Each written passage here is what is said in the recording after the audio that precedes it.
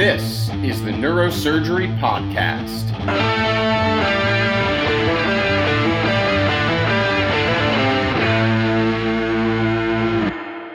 Thank you for joining us on another episode of the Neurosurgery Podcast. Today we're joined by Dr. Day, Program Director at UT Houston. Dr. Day, thanks for coming on the podcast. Thank you very much for having me here. So I want to start by asking you to introduce yourself and talk a little bit about the program at UT Houston since you assumed the role of Program Director about 10 years ago. All right. Well, I have been a program director for 25 years or more. I came here to the University of Houston in 2010 at a time when we had, I think, 3 residents in the program and were approved for 1 resident of the year. Now our program is 3 residents a year for a total of 21 residents. We have filled in from the bottom up. In other words, we didn't invite a lot of people to fill in our higher level residents, but we started everyone at the PGY1 level and moved them through the system. And we are now in the final year of that transition. So this year we have 20 residents with only 2 PGY7s, but next year we will have 3 residents at every level throughout our program. We also have several fellows here at the program doing subspecialty work in endovascular, particularly, and I think we have 1 functional and stereotactic fellow here this year. So it's a very collegial group of people. We have a single institution in which your training is done, with one exception of a 4-month cycle during PGY4 where you go to one of our satellite hospitals for a unique experience there. But otherwise, you are here in a single hospital as a resident for all 84 months minus 4. So you will see all of your residents every day for the entire 7 years of your training, except for a short period that I mentioned. So it's a very collegial group, a very close-knit group, and a group that will grow to be your best friends and your colleagues for years to come. One of the things that really makes the program unique. That's great. And interesting, when I interviewed there a couple of years ago, I remember you were telling me that initially when the program started, you guys were approved for 1 a year, but you were so confident in how busy the program at UT Houston was that you guys started with 2 per year. And then once you got the complement approved, by that time you already had a full complement of residents. So, given how busy the program at UT Houston is, can you tell me a little bit about the operative experience you guys have and the clinical volume that both the junior and the senior residents have? We had the benefit of being a place where the primary referrals for trauma have come for many, many years for the city of Houston. Houston is the 3rd or 4th largest city in the country, depending on how you measure. And it many, many years ago had the benefit of establishing the second helicopter transfer program for purposes of the distances involved in Texas and because of the interest of one of our early faculty members in general surgery.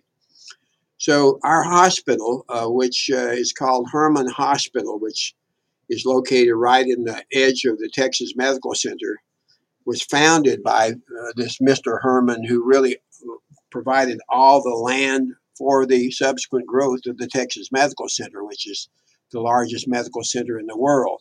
So after this hospital was built, then the hospitals at Baylor and Methodist got built down the street, and so this was the first hospital in that system. As a result of that timely position at the point of establishment, then all the trauma and acute care was directed here for the most part for many, many years. So we have now the largest trauma program in the country, and with that comes a huge number of patients that with acute neurologic deterioration, which includes stroke, subarachnoid hemorrhage, tumor declines with seizures or things of that nature, which provides a huge patient population for us to manage. It sat here without a residency program for many years, but when Dr. Kim came here, that was one of the bases for which he came. It was clear that this place, with its affiliation with the University of Texas as its primary hospital, was ideal for a very high volume neurosurgical practice. So when I came here, we were doing as many as 300 subarachnoid hemorrhages a year, a huge number of tumors, many more tumors, primary tumors than MD Anderson. We had a huge traumatic spine and head injury practice. And then it came down to the development of just getting more faculty members to develop the elective practice. So when our residents came in, there was immediately a huge amount of case material coming in just through the emergency room or through the acute care service. And now, as the program has matured, we have a very large elective practice that parallels that. We are the central hospital for a large hospital chain called Memorial Hermann Hospital Systems, and we are the tertiary care referral center. So all the complex cases from a large system that incorporates the whole greater Houston area come here at the request of their neurosurgeons out in the periphery when they get too complicated or they need our assistance. So we have somewhere around 5,000 operative cases here that go through the doors here. And that does not include a large number of things like radiosurgery or things of that nature, which we also have a huge practice for. So the number of cases here is well suited for resident interactions, starting right away because of the trauma load, and then the more sophisticated practice as you get further along in your residency training. Our residents then go to the operating room right away from PGY1 with an acute care operative rotation, 4 months of their PGY1. And they also have an acute care service as one of their chief residency rotations to allow them to run as the director with a faculty oversight for everything that comes in the door during PGY6. So it's very geared to resident activity and resident leadership and direction throughout your training.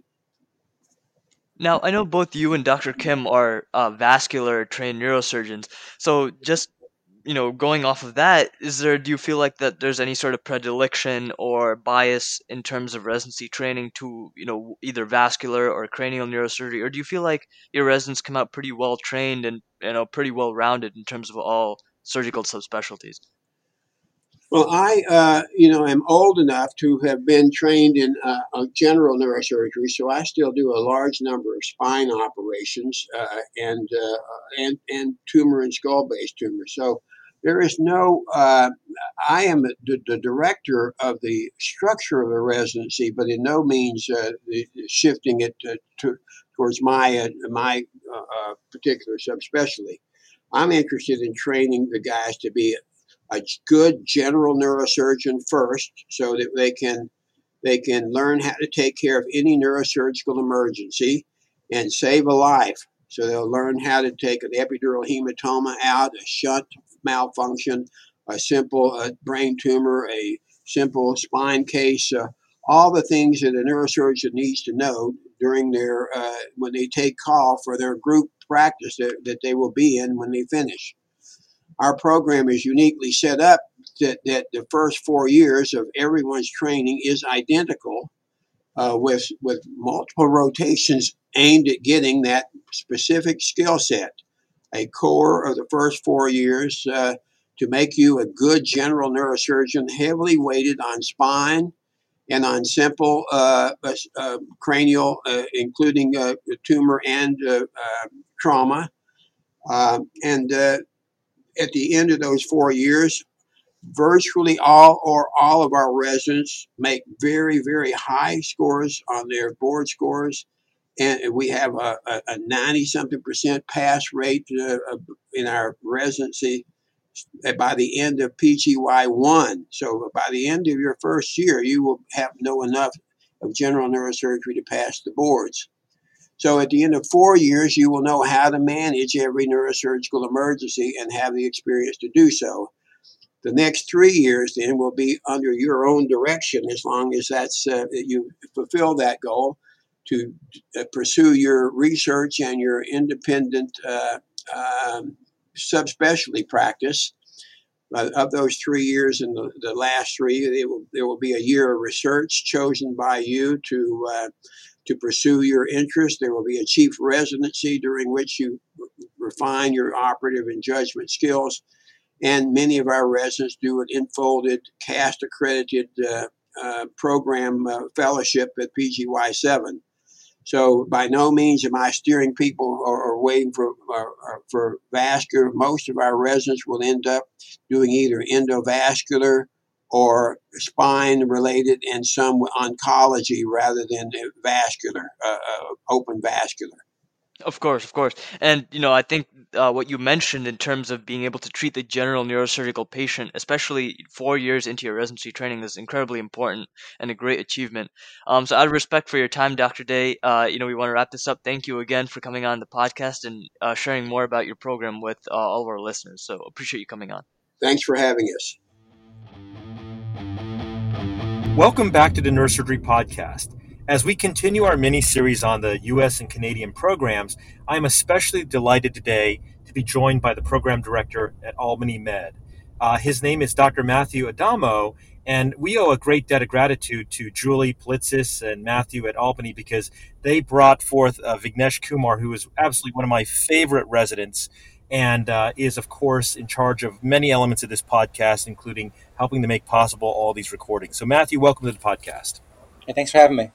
Well, Dr. Adamo, as stated, we're just delighted to have you on today. And like we were talking about before we started recording, the most important thing for us in this series is to help the medical students in the field today get a sense for the flavor and the feel of what your program has to offer. So maybe just by way of introduction, you can tell us a little bit about yourself and a little bit about what neurosurgery is like at Albany from the inside. Yes, I became the program director last year, so I'm still relatively new in the position. But we've had a very strong kind of clinical training type program for many years, and we've had residents go into both fellowships and academic tracks, as well as pursue private practice neurosurgery careers, both with equal success. We're a 2 resident per year program and a 1 hospital program, so everything's in one place, and we have pretty much a combined adult and pediatric service for the entire time during the training. So, Dr. Adamo, as Dr. Wang very kindly mentioned, I'm, of course, from Albany. I've been out of Albany for the last 3 years, but I know that in the last 3 years, you guys have made the program a lot more diverse. Specifically, a lot more of the residents and attendings are actually women. And I'm not sure what the ratio is right now, but I think it's approaching close to a third of the faculty and residents are women. Am I right? So, could you explain a little bit about what that sort of means for how they feel about the training and the environment at Albany? Yeah, sure, man. I think that they're feeling very good about how things have been going, and as are we. We have a very broad, group of people applying to our program, male, female. So we've had very good success interviewing very competent candidates and outstanding candidates every year, and we've been very lucky to have good success with everyone who's come into our program. And I think there's a great camaraderie amongst the residents, male, female. There's really no issue between them or any difference in how they perceive their training or the attention they get from the faculty. For sure. And so, as Dr. Wang mentioned, Dr. Politzis is at Albany right now. She's the chair of the Department of Neuroscience, which is the basic science side of the Department of Neurosurgery, and she's a big name in functional neurosurgery. Can you talk a little bit about in terms of the specialties that are represented and the ultimate specialties that the residents go into? Is it pretty balanced, or do you find that residents favor one more than the other? I'll say we've had maybe a relatively heavy resident kind of interest in endovascular. We do have 4 endovascular attendings, and we have a CAST fellowship. So in the 4th year, you can do the first year, 7th year, the 2nd year. So that's very appealing to get both years during the residency. But we have also CAST fellowships in functional and spine. The spine one is new as of last year. We've had attending level fellows for our functional fellowship for the last few years. And as far as our resident graduates, we've had a pretty good mix of different fellowships they've pursued. We've had a couple guys go into pediatric, a couple do tumor, skull-based fellowships, that kind of thing. Some have done spine fellowships, and then a good number have just gone into private practice.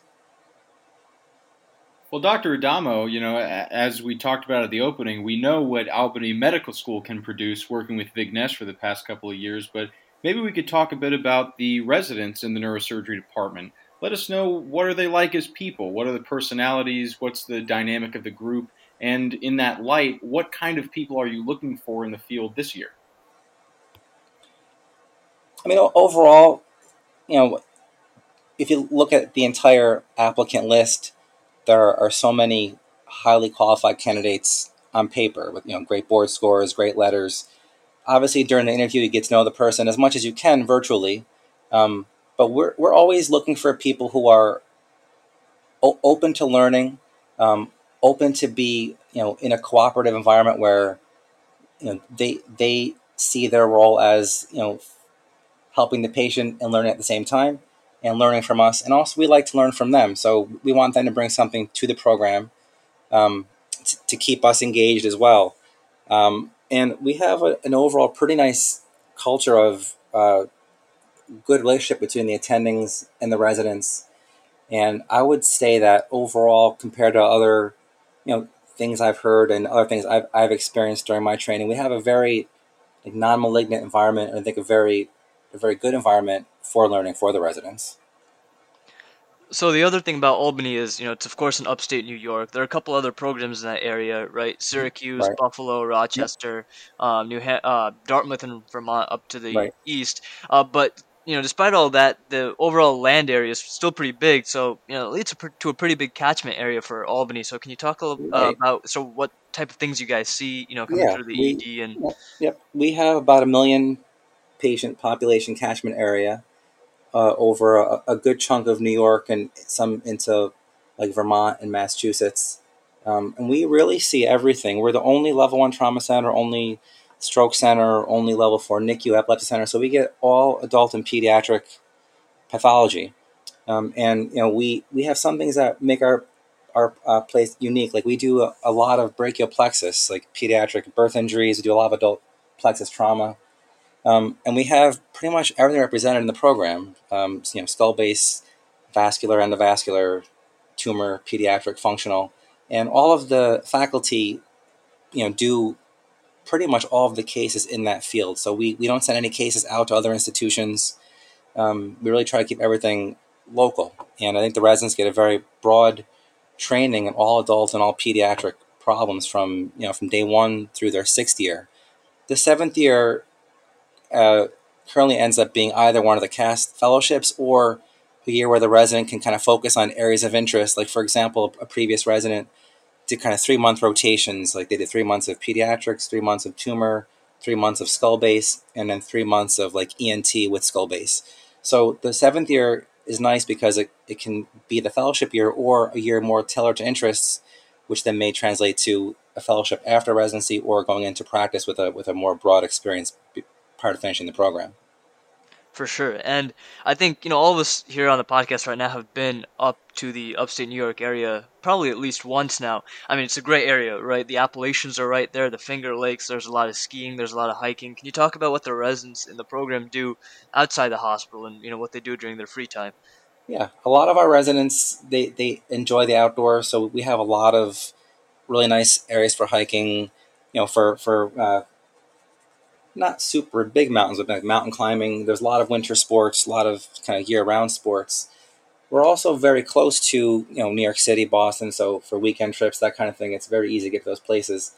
The city of Albany is, it's a moderate-sized city. It's very easy to get around, so it's convenient, meaning that you don't have to live right next to the hospital. You can have actually a nice house with some space and then get to the hospital very quickly, either for the workday or when you're on call. So I think it's got a nice mix of most of the things that you're going to expect us to have in a city without all of the kind of congestion and difficult traffic and that kind of thing. And then the fact that it's a one hospital program is very convenient. The resident on call is in one building. We have adult and pediatric ER and adult pediatric portions of the hospital, but they're never running across to a different hospital or driving across town to another building. So I think that's certainly a strength and a convenience within the program. For sure. And just as we wrap up, I know most program directors will never say that a program has any weaknesses, but do you think that there are any parts of Albany that I think are going to be up and coming and improving over the next couple of years, and any areas that you guys are focusing on really strengthening? Yeah, we're always trying to to kind of capture more and more cases. So, like for example, from the pediatric standpoint, I'm working very hard to get us more pediatric epilepsy craniotomies. We have a very robust adult program, and we do a lot of pediatric cases, but I kind of want to keep getting more and more of those cases. And we got Rosa last year, so we're doing a lot of SEEG, which certainly opens up the pediatric population quite a bit for monitoring and for doing those epilepsy cases. We have a new skull-based surgeon, so he's gathering a lot more kind of complicated skull-based cases, and we have these kind of multidisciplinary clinics like spasticity clinic, we have a craniofacial clinic, so different ways to kind of bring in other groups to get us more and more cases and to get a more comprehensive education for the residents. So those things we're constantly building on those things. Absolutely. Well, Dr. Dama, thank you for coming on and representing Albany on the podcast. We appreciate you sharing your insights about this program. Yeah, thanks for having me. I appreciate it. Welcome back to our podcast. Today we have a special guest because JP and I have favorite programs. We have our biases. And one of our favorite programs out there is University of Maryland. We have a lot of friends there. And today we're joined by the program director, Charlie Sanser. Charlie, welcome to the podcast. Thank you so much. It's great to be here. Now, Charlie, I've heard so many great things about Maryland. I want to say it's really underrated because everybody that talks about it says wonderful things. Tell us a little bit about the flavor of what you're building there at the University of Maryland. Yes, absolutely. At the University of Maryland, I feel that we have a really strong track record for training very solid, well-rounded neurosurgeons. And as the time passes, we're producing more and more graduates who pursue academic neurosurgery. And I think one of the biggest things that we're known for is the fact that we have a large trauma center. But in reality, trauma consists of only 10 to 20% of all of the cases that we do. And the nice part about Maryland is that we do super uber complex cases that are rare pathologies, but at the same time we do plenty of bread and butter neurosurgery cases, and we have a nice complement between faculty who are heavy duty R01 funded researchers and also faculty that are heavy duty, clinically focused entities. So bottom line, I think we have a very well-rounded place. I'll take a brief moment to give a shout out to one of our friends, Ken Crandall, one of your junior faculty, who was, along with me, a graduate of the University of Miami Medical School, did residency there, then was a fellow with Dr. Wang in Miami. And the fact that he returned to you as a faculty speaks to your point, A, of excellent training as we saw him working in Miami, but B, the fact that more of your graduates are moving towards academic positions. And of course, as you mentioned, for the uninitiated, Shock Trauma, the trauma hospital there at the University of Maryland, is one of the largest and most prestigious in the world, I would say, and actually was the physical model for Ryder Trauma Center that was built at Jackson Memorial at the University of Miami. So it's a storied institution in both neurosurgical trauma, but also general trauma surgery. But as you were saying, with the increasing academic bent of your graduates, maybe what's in the air, what's going on, and what's changing in the culture of your residency that you think is pushing more and more of your graduating neurosurgeons in that direction? That's a good question. I really think that one of the things that we pride ourselves on is the fact that we really care about teaching our residents.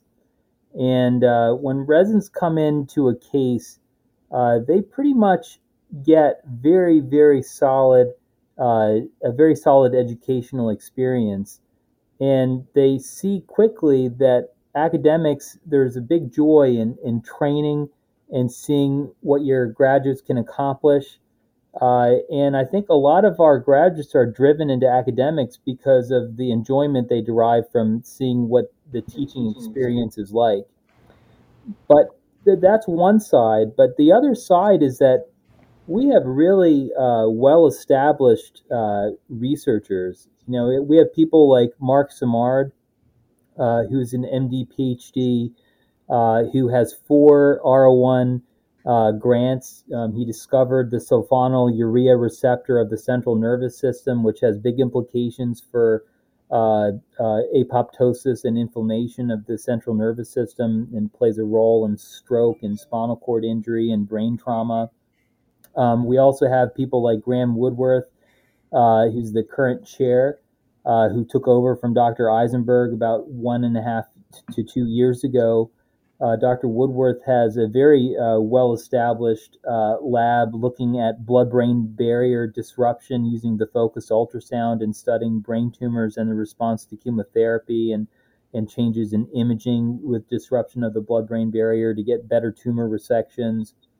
We have people like Alex Sandosky, another faculty member who is working on getting NIH funding to examine biomarkers in epilepsy. Bottom line is there are lots of opportunities for residents to engage themselves in basic science research as well as clinical research and the joys of teaching. So I think it's a positive environment. We as faculty get along very well with each other. We treat our residents like colleagues, and we really treat our residents like junior faculty. And I think that they see this type of atmosphere and they want to be part of it. Yeah, I want to take that a little further. Just in the past week, I've run into 2 people. One was a fellow applicant for spine, and one was a residency applicant. And both of them had wonderful things to say about your institution. They were not University of Maryland graduates.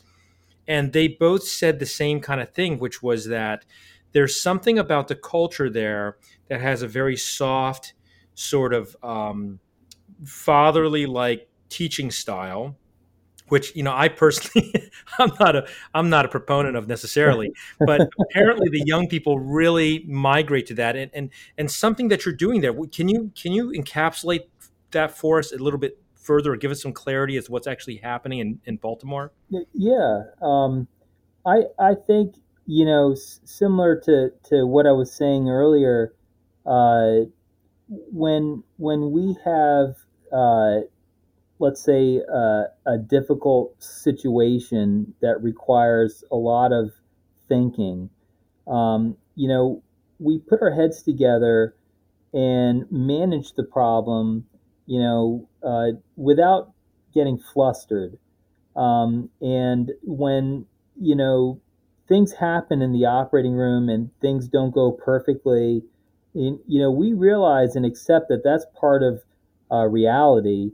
And that's not the time to really start throwing instruments and yelling at everybody. That's the time where you got to focus and get the patient the treatment that he or she needs. One of my biggest mentors, Dr. Laws, was always cool under fire. I remember situations where getting into the carotid during a pituitary, for instance, very calm. You would never know it even happened. So we deal with very high stress cases, but we try to do it in a graceful way without imposing the stress on the trainees. Right. I recall a few years back during my interview when I got to meet at the time, the residency cohort and the attendings, that, we went out for a wonderful steak dinner on the river. I really got to see the town. And again, for the listeners, University of Maryland, you're not actually situated at the college campus, so sorry, Terps fans. My brother-in-law pitched for the Terps, and Dr. Wang and I both wear a lot of Under Armour, but you're actually you're actually in the city proper within Baltimore. So maybe for those who haven't had a chance to visit Baltimore before and who won't get a chance, at least for the first round of interviews this year, maybe speak a bit about what life is like in the city of Baltimore, what kind of things the residents do in their free time. Yeah, absolutely. Baltimore is actually a very underrated city to live in. I might be biased because I'm born and raised in Baltimore, but the bottom line is there's a lot of activities on the water. We enjoy the Inner Harbor. We enjoy the proximity of Baltimore to Annapolis. We actually live in Annapolis and have a house right on the Chesapeake Bay. There's a beautiful place called Harbor East, which is a very cosmopolitan and very, very up and coming, beautiful section of downtown, where very high quality restaurants are located. There's a very historic feel to certain parts of Baltimore, including Fells Point, where you see old cobblestone streets and amazing hotels, and again amazing restaurants and bars. It's turned into a special little haven in the middle of what used to be considered to be a dangerous city. And Charlie, as we wrap it up, I just wanted to make good use of the time. We love the city. Tell us a little bit about how the residency is laid out. How many people would take a year? How many years it is? Any time off for research or yes, internal fellowships? Absolutely. So we have a 7-year program. It's 2 residents per year. What we've implemented is a transition to make the 7th year more of an elective / research year, there are a total of 2 years of elective / research, but we that originally was mostly focused in the PGY 5 year, but now that is moved to the PGY 7 year with the intent of having the opportunity to complete a CAST interventional radiology or a CAST spine fellowship during that 7th year. But what we've also implemented is this concept called the APEX year, because that's the last year, and that's the apex, and that's the APEX stands for Academic Path Towards Excellence. Because of our track record for creating 75% of our graduates going into academics within the last 10 years. We feel that we have this path towards excellence in academics, and with each PGY 7 is going to be required to have some kind of academic product. Whether it includes spending time in a leadership course, or getting an advanced degree such as a master's. We will support the PGY 7 resident in those endeavors. We have some examples where our residents currently a PGY 3, he's going to plan on getting his PhD during the course of his residency, and is going to use that last year towards his thesis for the PhD. But at the same time, we have other residents who are planning on doing an integrated ortho neurospine fellowship, as well as just interventional endovascular stuff. Well, that's wonderful, Charlie. What a great program you have. Thanks for coming on our podcast. We wish you best of luck in the match, and it just sounds like a wonderful place to train. Thanks so much, Mike. I appreciate the opportunity and wish you guys the best of luck. Disclaimer time. The opinions and ideas expressed in this show are solely those of myself, Dr. Wang, and our guests. They do not represent the opinions of any professional institution or organization. This show is for entertainment purposes only and does not constitute the giving of medical or legal advice. Listening to or participating in this show does not constitute continuing medical education or any other professional certification. It's just a show, everybody.